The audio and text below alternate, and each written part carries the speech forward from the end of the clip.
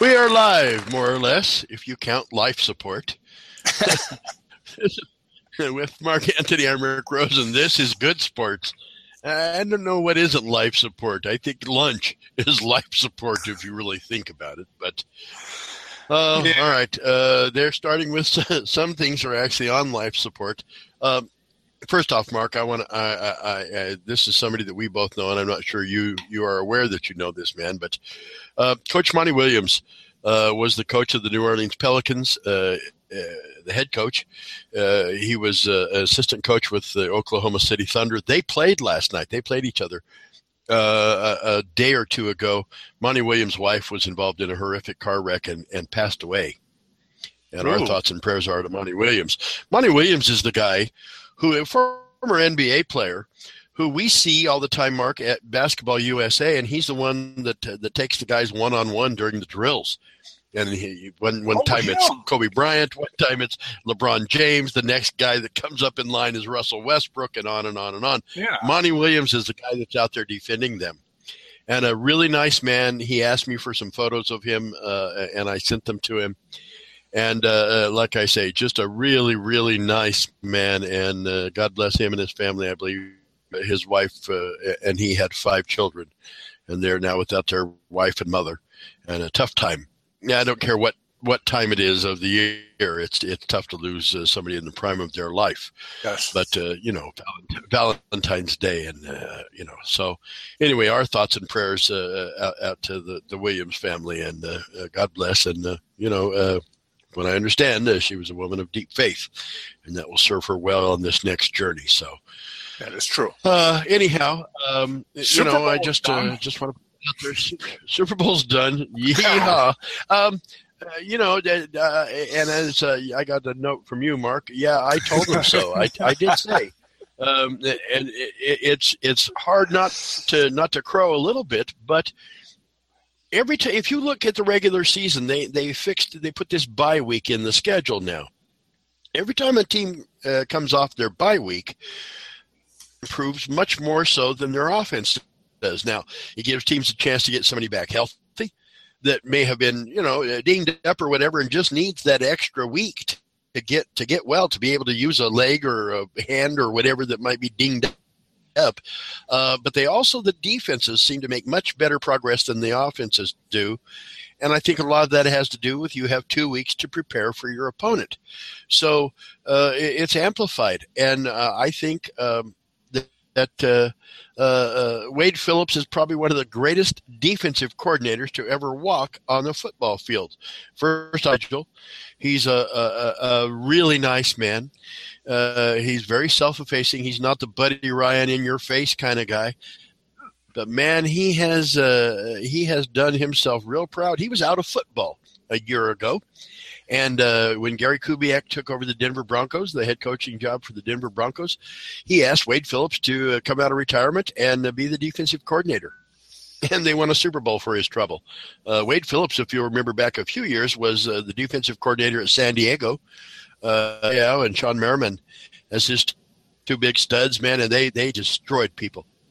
They just absolutely ate people up, and that's exactly what this Denver defense did. And but I think that bye week, that second week of prep time that they have between the championship games and the Super Bowl really, really served Denver well. And I said, they're going to come up with a way to defense Cam Newton and make him do the things that he doesn't necessarily like to do, and that's and Cam Newton has not done himself well. If it wasn't for Johnny Manziel, he'd be the biggest jackass quarterback in the NFL. But but now we are at that time, Mark, where people look back and they'll reflect on last season and look ahead to this next season. Next season, the Rams will be back in Los Angeles. Maybe the world will regain some of its proper spin that way. That's where the Rams are supposed to be, not St. Louis. St. Louis should maybe have had the Cardinals, which started in Chicago. But anyhow, the Rams are back to Los Angeles, and the Chargers are probably soon to follow. I don't know if the Raiders will make it to Las Vegas or not. It's going to take some definite pulling heads out of asses in the NFL. do not, Mark, as you know, we've been on the air long enough to know that I'm not big on hypocrites in the least. And I think it is so incredibly hypocritical of the NFL to have all their popularity and all their billions and billions and billions of dollars.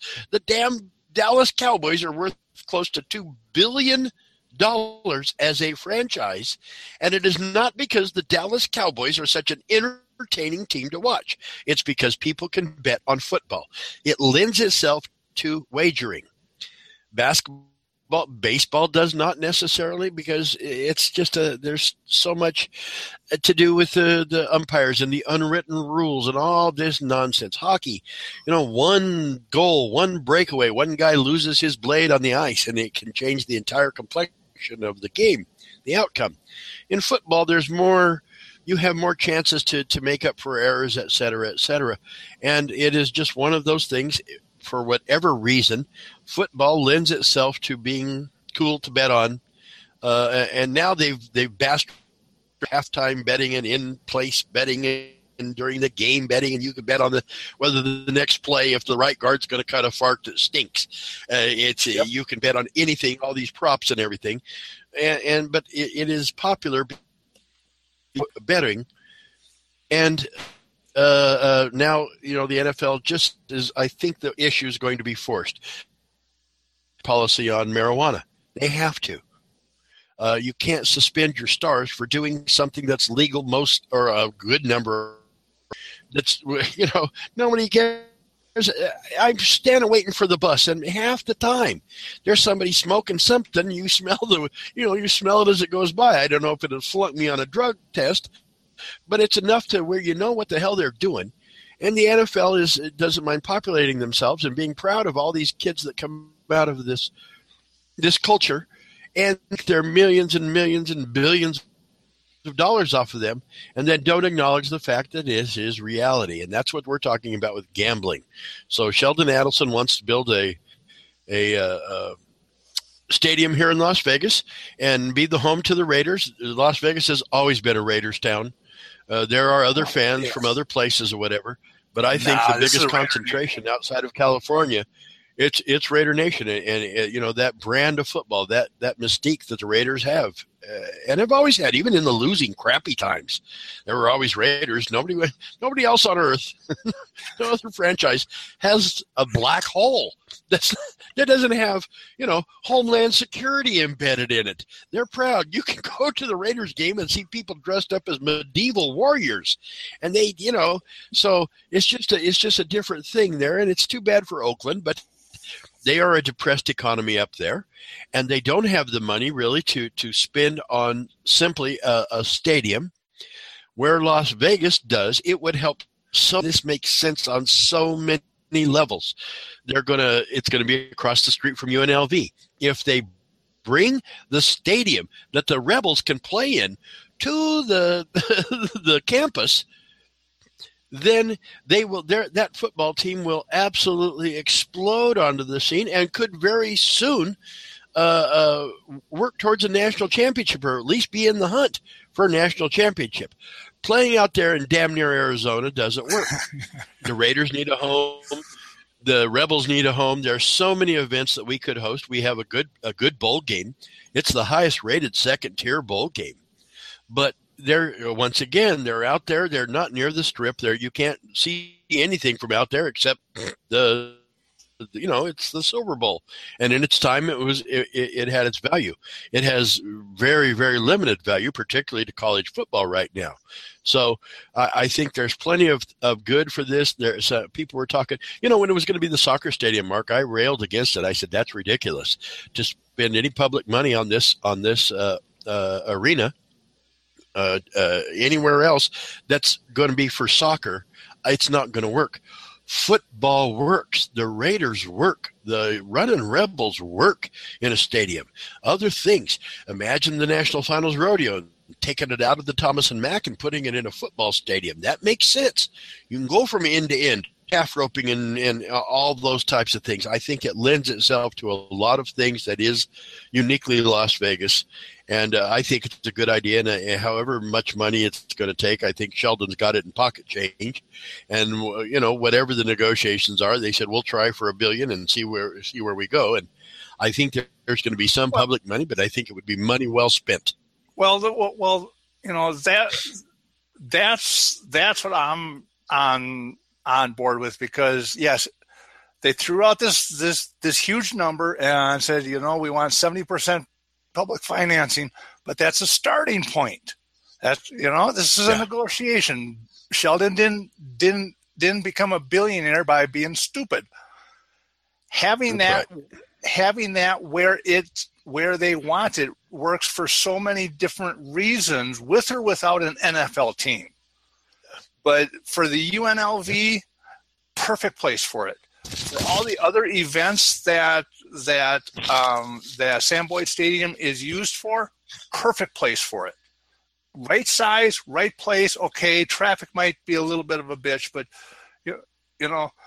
anything that goes in there is going to enhance Vegas's image. And anything that can help. Absolutely. Anything that can help the UNLV football team, go for it.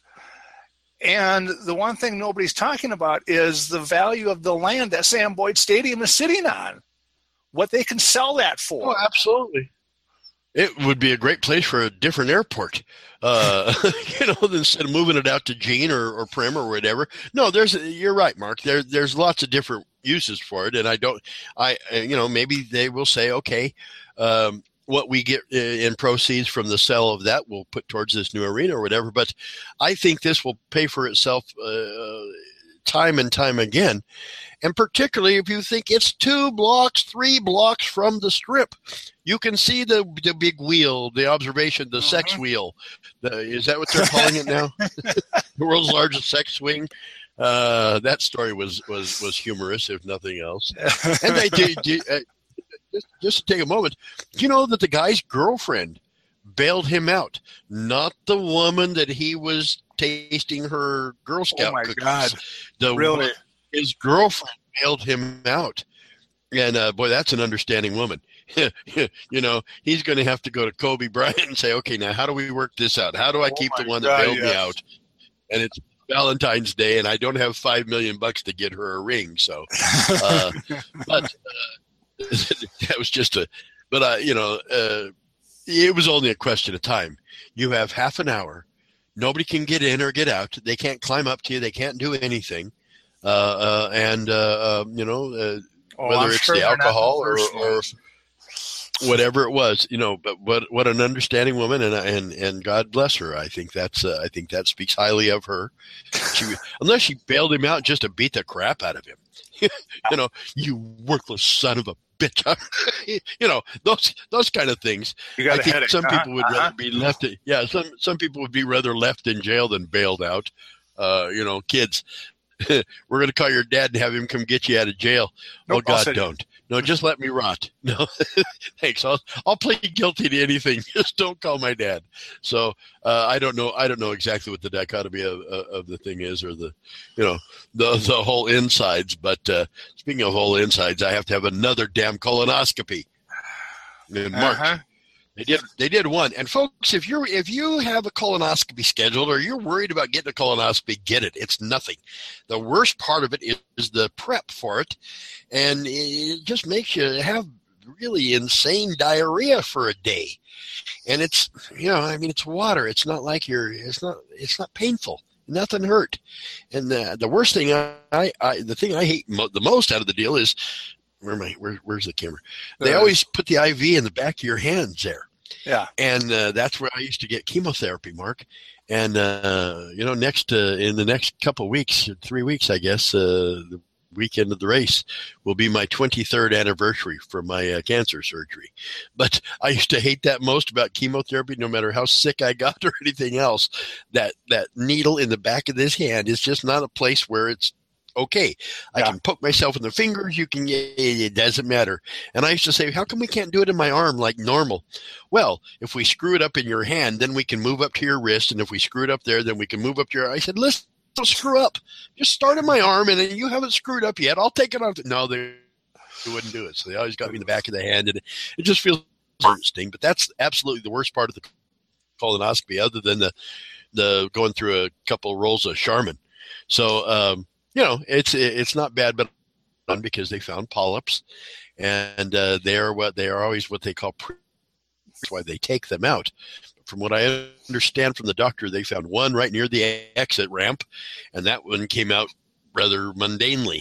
The other one was much further up near where used to be my appendix, unless it's grown back, and they destroyed it getting it out, and so they couldn't do the pathology on it.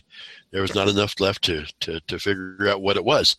So they're going to have to go back in and look a second time and make sure they got everything and do all that. So I guess it's err on the side of caution, which you don't really have a viable option as far as I'm concerned. So speaking of colonoscopies, the NFL is going to have to get rid of some of their polyps too, and not the least of which is Johnny Manziel.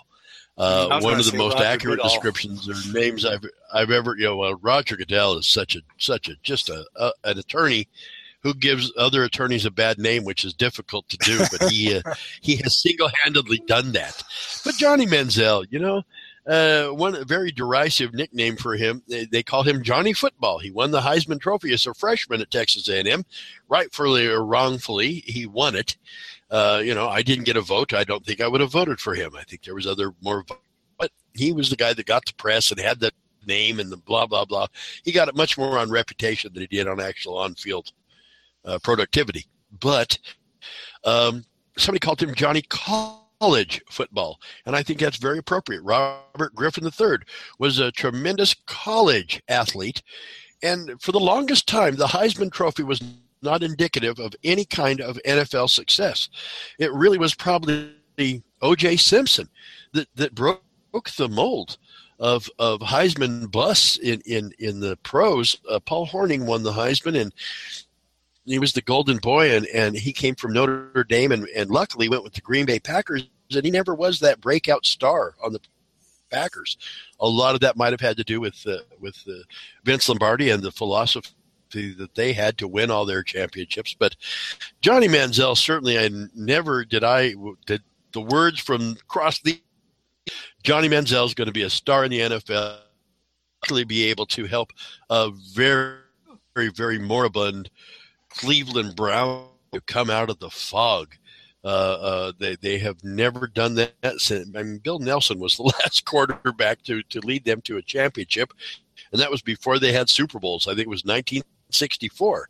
Lyndon Johnson was the president when the Browns won their last championship. So, and I could not see they would have been much better off trading for a guy or getting somebody that has proven that they at least know the way around. And they instead wasted their picks on Johnny Manziel instead of an offensive line or some defensive guys that can rush and this and that. So Manziel beat up his girlfriend, hit her so hard that he ruptured her eardrum, and I think he's probably going to spend some time in jail from this, and hopefully he gets his life together. I don't think he's a bad guy. He's a guy that got a lot of money and lived on that fame, much like Cam Newton.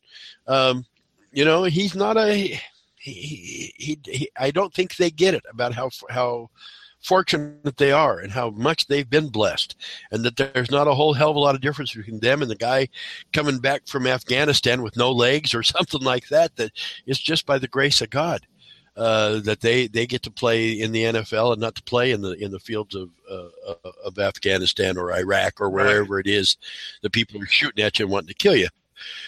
So some guys get it and some guys don't.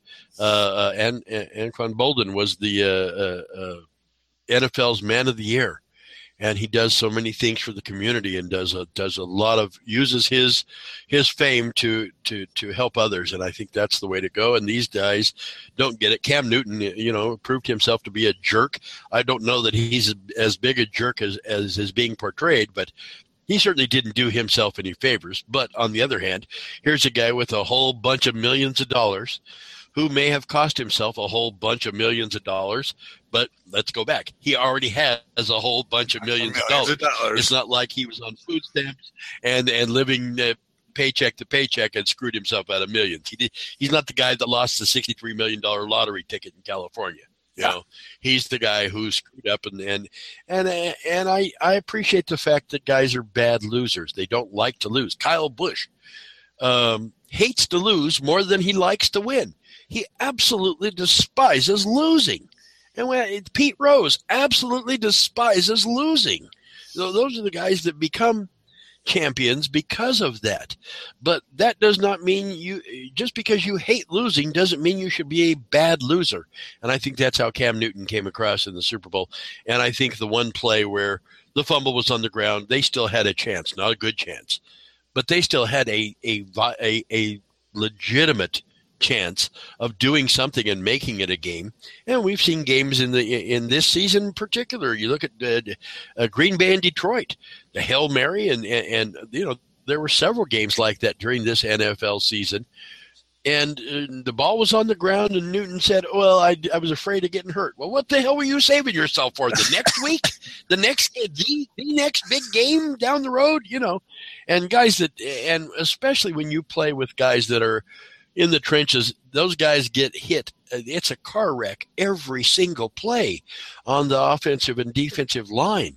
It is, you know, receivers. You send a receiver across the middle, and you expect them to catch one of those passes that you throw up by their heads instead of down on the ground where they don't get drilled, and they're expected to make the catch. Okay, we need the 10 yards. We need the first down. Go get the ball. And, you know, they've got guys the size of small cars that are coming at full speed to hit them, and they're expected to take it. And Cam Newton didn't put himself in the same position as he has put others. I think it's going to cost him down the road. I don't think his teammates are going to play as hard for him as they would for other people. I think you look, Peyton Manning's people play real knocked down, and he might go back in the huddle and say, hey, keep that big SOB off of me from now on. But he doesn't do it in public. And he doesn't take his teammates to task for it or whatever. And I think guys play hard for guys like that. Guys used to play very, very hard for Brett Favre because they knew he was playing hard for them. Right. You know, and if you look at John Elway, the guy who's now the president of the Broncos, and congratulations to the Broncos. They played a hell of a game, and they they had some ups and downs in the season. They did without their starting quarterback and still earned the number 1 seed thanks to New England screwing up. But that got them to the Super Bowl, and they get to wave the trophy. And, it's one thing when you're a second stringer and you don't like to, you run out of bounds or whatever. And Ted Ginn didn't do himself any favors. Ginn heads for the sideline. Ginn runs out of bounds. Ginn does this out of bounds. Well, it's the Super Bowl, man. Stay in bounds and get that extra yard. It may come in handy. And when you have guys that are on your team that are getting the crap beat out of them on every play, and you look around and you got prima donnas back behind you, and you say, okay, why am I doing this? Why am I giving up my body? Why am I limping? Why am I unable to get out of bed on Monday morning? And this SOB's or at a nightclub or doing whatever because he ran out of bounds or he didn't jump on a fumble or whatever. So it cost the Carolina Panthers in the long run. Speaking of cost for football, Mark, as I said, the Super Bowl indicates the start of the free agency, and a whole bunch more attorneys involved in the deal than we had before. And there's some interesting names.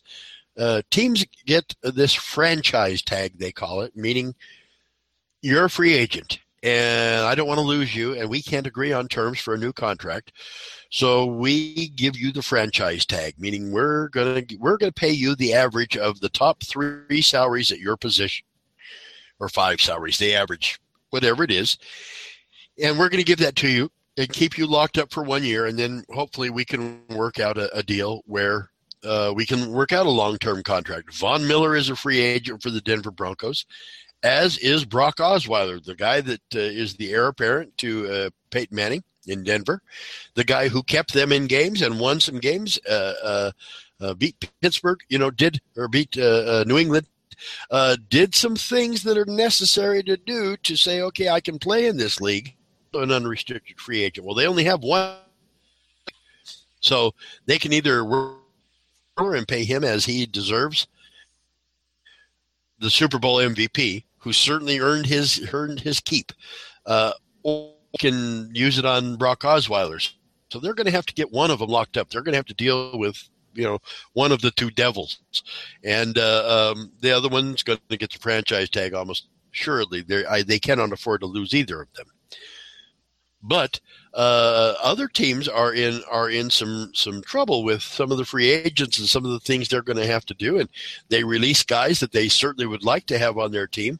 But the attorneys got involved and worked this out and that out and contract negotiations, the NFLPA and all this other stuff. And guys now get to kind of choose where they want to go. If you're tired of working at Target, you can go to Walmart or vice versa. In the NFL, they said you should be able to do that. So they've worked this into the contract where you have this free agency. And now they have restricted free agents and unrestricted free agents and pending free, not so free agents and all kinds of crap, all kinds of designations. But it's going to be interesting to see how this works out. And I think there are going to be some huge changes to some teams. Some teams procrastinate on these deals and say, okay, we want to win now. Well, there's only one Super Bowl champion every year. And there's probably 10 or 12 teams that mortgage their future for let's win it right now. Well, not all of them can be right.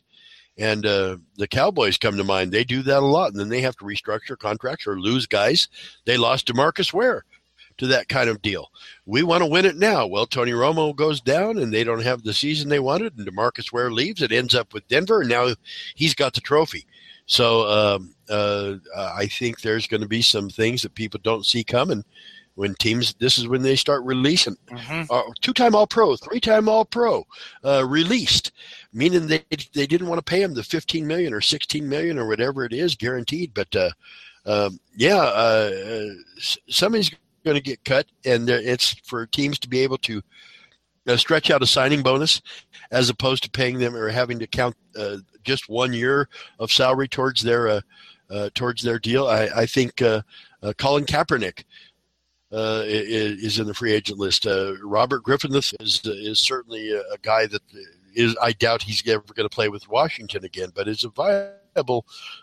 Maybe he's learned, and this is not something you just come out of college and they say, oh, those smart guys. God, we've got a team full of seniors, juniors, and seniors, upperclassmen in college, and they all make these great decisions, and then they get to the pros and they're just raw rookies. And they have somebody has shoved their head right back in their ass, and that's how they play for the first couple of years. There's very few guys that come in and have any kind of impact. Running backs probably are the exception to that rule, maybe a receiver now and again, but running backs have that thing that they do, and they don't have a great deal of not near the learning curve that other positions do coming into the NFL. So it's going to be interesting to see how that works out, Mark. Have you heard about the changes to NASCAR, by the way? That's what I wanted to move into. This is just really weird. Hit me with it. What the hell is this franchise? All right. Well, we were talking about NFL franchises. They've had teams and team owners and this and that, and you got Joe Gibbs Racing and Jack Roush Racing and Hendrick Racing and Newman Haas or Stuart Haas Racing, and they're team owners and they have teams and blah blah blah. Well, everybody had to go through qualifying, and if you're not in the top 35, you don't get to qualify. You have to qualify. You don't get automatic in on points and this and that. And they've said this is kind of convoluted, and we can do this a different way. So now, what they've basically done is said you can have up to 4 cars in your franchise, much like there's a Denver Broncos, there's a Hendricks Motorsports, and now it is a franchise, and it can be traded or sold, and so there's value to the team rather than just their equipment and their contracts. And there will only be 4 cars. They've gone from 43 starters to 40, meaning we won't see Morgan Shepherd anymore. God bless him. The guy's like 90 years old. Joe Nemechek will probably not be in many more NASCAR races. You may see some former champions. Bobby Labonte's going to be in the Daytona 500, even though he's retired. He's certainly going to try to qualify and make the Daytona 500. So I think you're going to see some guys. Maybe it's some guys it's going to work for, some guys it's not. But there are now franchises, and you can have a maximum of 4 teams. And so there's going to be 4 wild card teams that qualify their way in every week. Well, they're not going to park and ride. They can't afford to do that anymore. That was an embarrassment. That was an embarrassment for us. That was an embarrassment for NASCAR. That was an embarrassment, man. To know the guy's going to go 10 laps and get in somebody's way and put other people's lives at jeopardy because they're going 30 miles an hour faster than him on a super speedway, and he can't get out of the way, and they can't, they need the space that he's occupying for no good reason other than to just start and get a paycheck. So they've eliminated that. I don't think it's a perfect system, Mark, but I think it's probably it's time that it's come to that. And I think some of the other sports organizations may follow very quickly, because if a team, if something happens and a team goes out of business, as Kurt Busch says, you get dimes on the dollar for your equipment. And your sponsorships is where all the money is. And so they've kind of taken that out of the equation somewhat. You're still going to need sponsors, and you're still going to need this and that. But I think you're going to see a pretty decent change. The other changes big to NASCAR, not necessarily the Cup people, is that they're going to have a chase format for both the truck racing, the Camping World Truck Series, and the Xfinity Series is now going to have the same format at the end to a lesser extent, but still they're going to qualify and eliminate some people out and cut it down and have a playoff system like has worked so well for the Sprint Cup. When it started, Mark, I was not a big fan of this new format, but I have warmed to it greatly. I think it does add excitement. It does make it a pretty legitimate thing. They do have a playoff, and it's winner take all, and that's cool. So anyway, Tony Stewart not going to be in the Daytona 500. He's never won the Daytona 500. God, he's won everything else. He's very similar to how Dale Earnhardt was. He'd won so many times. The leader of winning races at Daytona, he just never won the Daytona 500 until a couple years before it killed him there, trying to win it again. But now Tony Stewart, in his final year, broke his back in a dune buggy accident, and he was out there tooling around with Greg Biffle and Jeff Gordon, and he come off a hill on a dune and landed hard. And it's unfortunate he didn't have Dr. Sicking's apparatus underneath that dune buggy, or he'd have been just fine. But it broke his lower back. It's called a burst fracture in his L1 lumbar, which is right down there by your tailbone. Oof. And it broke that, and the surgery to fix it. It's certainly questionable whether he will be able to race here in Las Vegas. A lot of fans would like to see Tony Stewart race again, and I don't think they're going to get the opportunity to. He'll come back, and he may try to do what Kyle Busch did and miss a few races and be able to come back. Although it's a bit different. Kyle Busch was hurt at a race, and it happened to be the day before the Daytona 500, and so he made his way back in, but he was hurt racing. Tony Stewart was hurt in a dune buggy, and it would have been the same. What if he'd hurt his back hang gliding or playing basketball or something like that? I think it's a little different, but I think because of what Tony Stewart has done and means to NASCAR itself and everything, they will accommodate him and say, okay, if you make the top 30, and maybe they'll name the rule the Kyle Busch rule. From now on, if you there's some extenuating circumstances and you fight your way back in and can do it on your own with only half a season or whatever it was, much like Kyle did last year. He spent more than a fourth guidelines and still came back to force his way into the championship and force his way to get to hold the trophy. So he did. It's unfortunate for us here. And I will say this, a friend of ours, Mark, that we are dealing with through our Vegas bets, is a man named Nick Pastura, who is the guy that does quite a few of the helmets, customizes them, and he does helmets, and what a great job the guy does. And he was doing a special thing with Tony Stewart. He had some kind of thing he was working on to have a different helmet, I believe, for every race for Tony Stewart. And they were going to do some charity things and this and that. Well, now that's been sidelined. You don't need to wear a helmet, But Stewart's a tough old guy, and he'll be back. And he hasn't been the same for the last 2 or 3 years. He broke his leg in a sprint car wreck, and then the next year he was involved in the on-track incident that killed Kevin Ward. Right. And these things have all taken a lot out of Tony Stewart, and it's unfortunate. He's been a great champion and a great racer and a great friend of all types of auto racing. And, it's not the way you would hope he would get to go out. It's not like Peyton Manning getting Elway on out of here. And that's God, right. I hope Manning doesn't play somewhere else. I hope he just waves goodbye and rides off into the sunset and eats Papa John's and drinks Budweiser until he's old and fat and happy. He deserves it. But Stewart deserves better than this kind of exit from racing. Go ahead. Now we have we have the Boyd Gaming 300 is on Saturday, March 3rd, correct? And the what? The Boyd Gaming 300 is on Saturday. It's the first Saturday in March. Yeah, and then that's followed by the Cobalt 400. Right. What else happens on that Saturday? And it's Saturday the 5th, and that's St. Baldrick's Day, Mark, and at several locations in Las Vegas. We're going to go to, I'm going to go to McMullen's, get my head shaved. Last year, Brendan Gaughan cut my hair there on pit road following the Xfinity race, and one of the coolest things I've had happen to me. And Brendan's such a good cat. He's a guy. Here's a guy who may benefit from this franchise thing.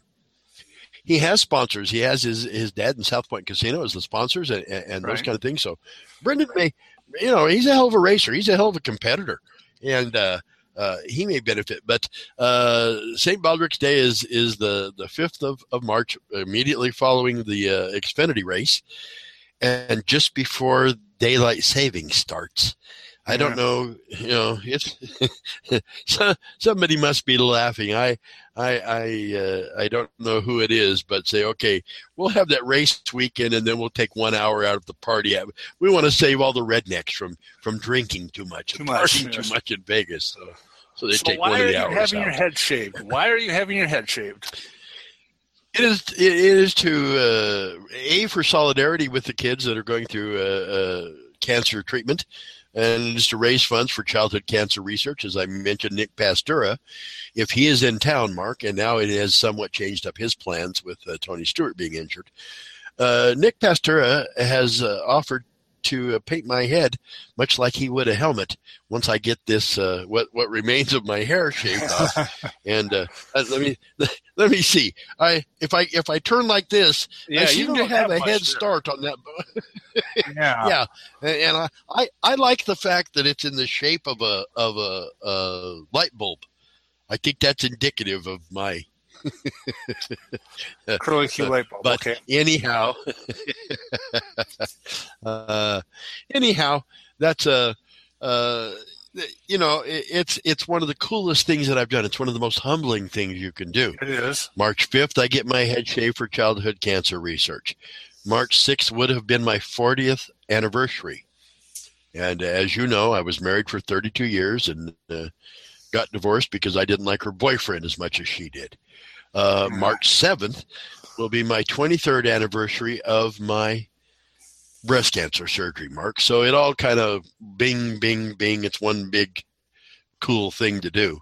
And, it doesn't take much to look around and see a kid and who has either survived cancer or is going through, and one of the cruelest illnesses you've ever heard of is to think of what a kid must go through to have their, man, if that doesn't steal your childhood from you, I don't know what does.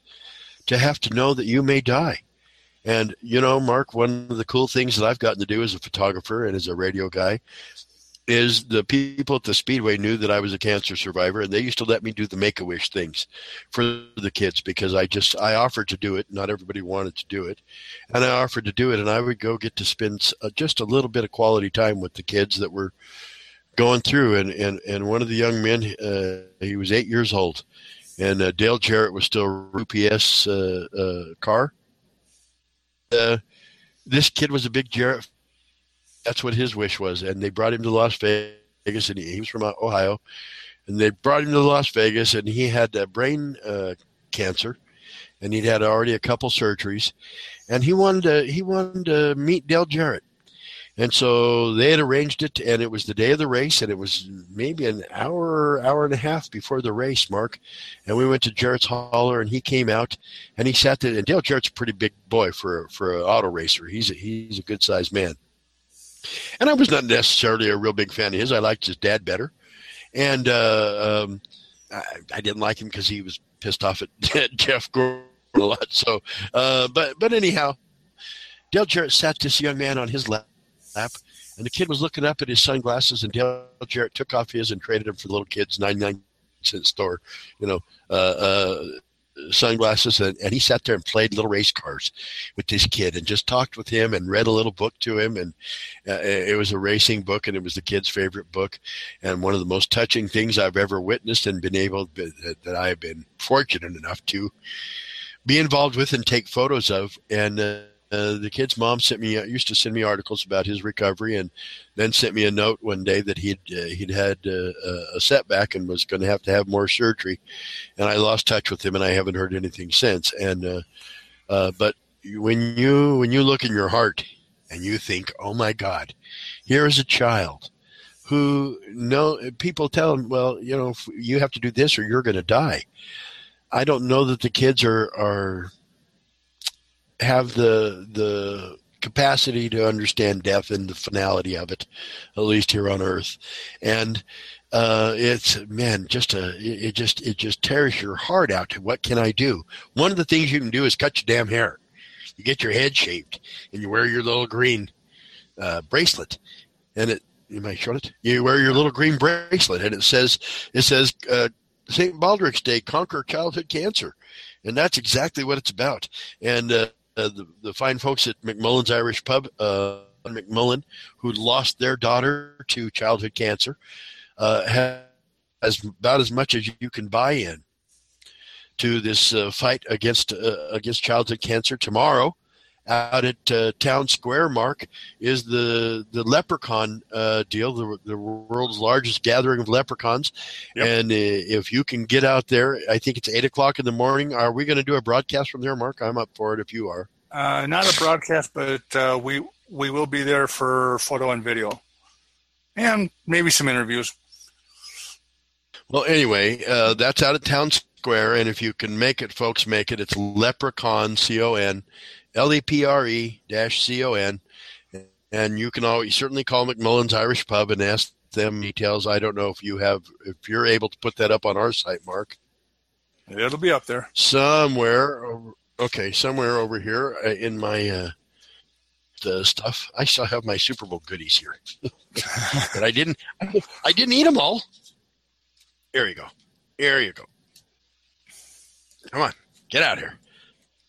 I'll tell you what it says here. It says, too bad this isn't a two-sided card or I'd be able to read it. A leprechaun, gather, walk, run. It is, your registration includes a leprechaun costume. You can do the 5K, the 1 mile, or the Irish jig, commemorative medal, live music, beer garden, finish line expo. Activities, 9 a.m. the race starts, and party till noon. Register today, lepra-con.org. And again, it's conquering childhood cancer, one leprechaun at a time. And I believe they're trying to set the world record for the largest number of leprechauns. So everybody's dressed up in their hats and their stuff and their beards, and it ought to be cool. And if you want to feel better about yourself, I don't care what kind of scumbag you are. Or not, get your head shaved, volunteer and do something for childhood cancer. I guarantee you it'll make you feel better about yourself, and it'll make a difference to a kid. If your hair is long enough, 9 inches long or longer, it's long enough to make a wig for a kid going through a chemotherapy or cancer. The entire gamut. I mean, my God, the radiation and all those things that shouldn't happen to a kid happen to kids. And they're saving a hell of a lot more than they were. And St. Baldrick's is one of the great organizations that gives damn near every penny they can to the research. They use the bare minimum of money to print and do things, and they get so many things that are there you go. That's awesome. They do so many things that are donated to them, so they don't have to use any of the money that they collect, except for the fact that it goes to childhood cancer research and make more kids survivors than die of childhood cancer. And they're making great strides. I thought it was tremendous during the State of the Union address, and I don't care what if you're political or not, I don't care what you think about the current president or any other kind of politics, I don't care. One of the things that they said was exactly like what Kennedy said, is we want to eliminate cancer. The war on cancer should go. It should be a top priority. It kills many more Americans than gun violence, many more people than anything else, except for maybe heart disease, if I'm not mistaken, Mark. Right. It certainly kills more than auto wrecks and gun violence and all those things. And yet we tend to put it on the back burner until it hits us. And then everybody wants, oh, my God, now what can I do? Well, you should have done something 5 years ago. We might have had the cure by now. Yeah. Instead of pissing away your money, giving it to some schmuck who's running for Congress who may or may not give a damn. Give your money to something that's going to be worthwhile. And one of the places you can do that is St. Baldrick's Day and McMullen's Irish Pub. And we hope to see you there on the 5th. We hope tomorrow at Town Square for Leprechaun, and if you can make it and don't, okay, that's on you. But if you can make it, please do so. It will be greatly appreciated, and I guarantee it will go to a good end. Speaking of a good end, Mark, I guess it's about time for us to wrap this up. Yeah. I got to iron my Leprechaun stuff, and all right, you're going to be out there at 8 I'll in be the out morning. there 8 a.m. bright and early. Not All awake. right. Kind of depends. Depends on how the bus runs. I am not guaranteeing I'll be be there awake, also. but I will be there. All right. I'll stop for coffee. So, I guess that's it. Like I say, free agency, Super Bowl's over, baseball right around the corner, big league weekend coming up here in March. I believe it's March 18th at Cashman Field. The Mets and the Cubs squaring off in the last couple exhibition games for each team. Cool. Certainly both made it to made the playoffs last year, and we get to see them in Vegas before they go. It's maybe Bryce Harper could be perfect, but you get to see Bryant, the kid from Chris Bryant from Las Vegas, the rookie of the year, now playing with the Cubs. You get to see that great pitching staff from the Mets team, so you get to see those guys that have made it up to. What a great week it is out there. There are seats available, but if you wait till March 17th to buy tickets, there's a lot of sellouts, and what a great time. It's always great weather. I mean, what a showcase. Right and so all right, Mark, any last words for us? Let's go out and have fun this weekend, shall we? Let's do it. All right. I appreciate it. And folks, for Mark Anthony, I'm Rick Rosen, and you have been listening to Good Sports, and we appreciate that you do that. And again, we'll see you tomorrow out there at Town Square for Leprechaun. We'll see you on March 5th for St. Baldrick's, right after the Xfinity race at the Speedway, and we will definitely see you on March 6th at the Speedway for the Cup race, whether Tony Stewart's there or not. For all of us here, thanks for listening. We'll talk to you again. Bye-bye.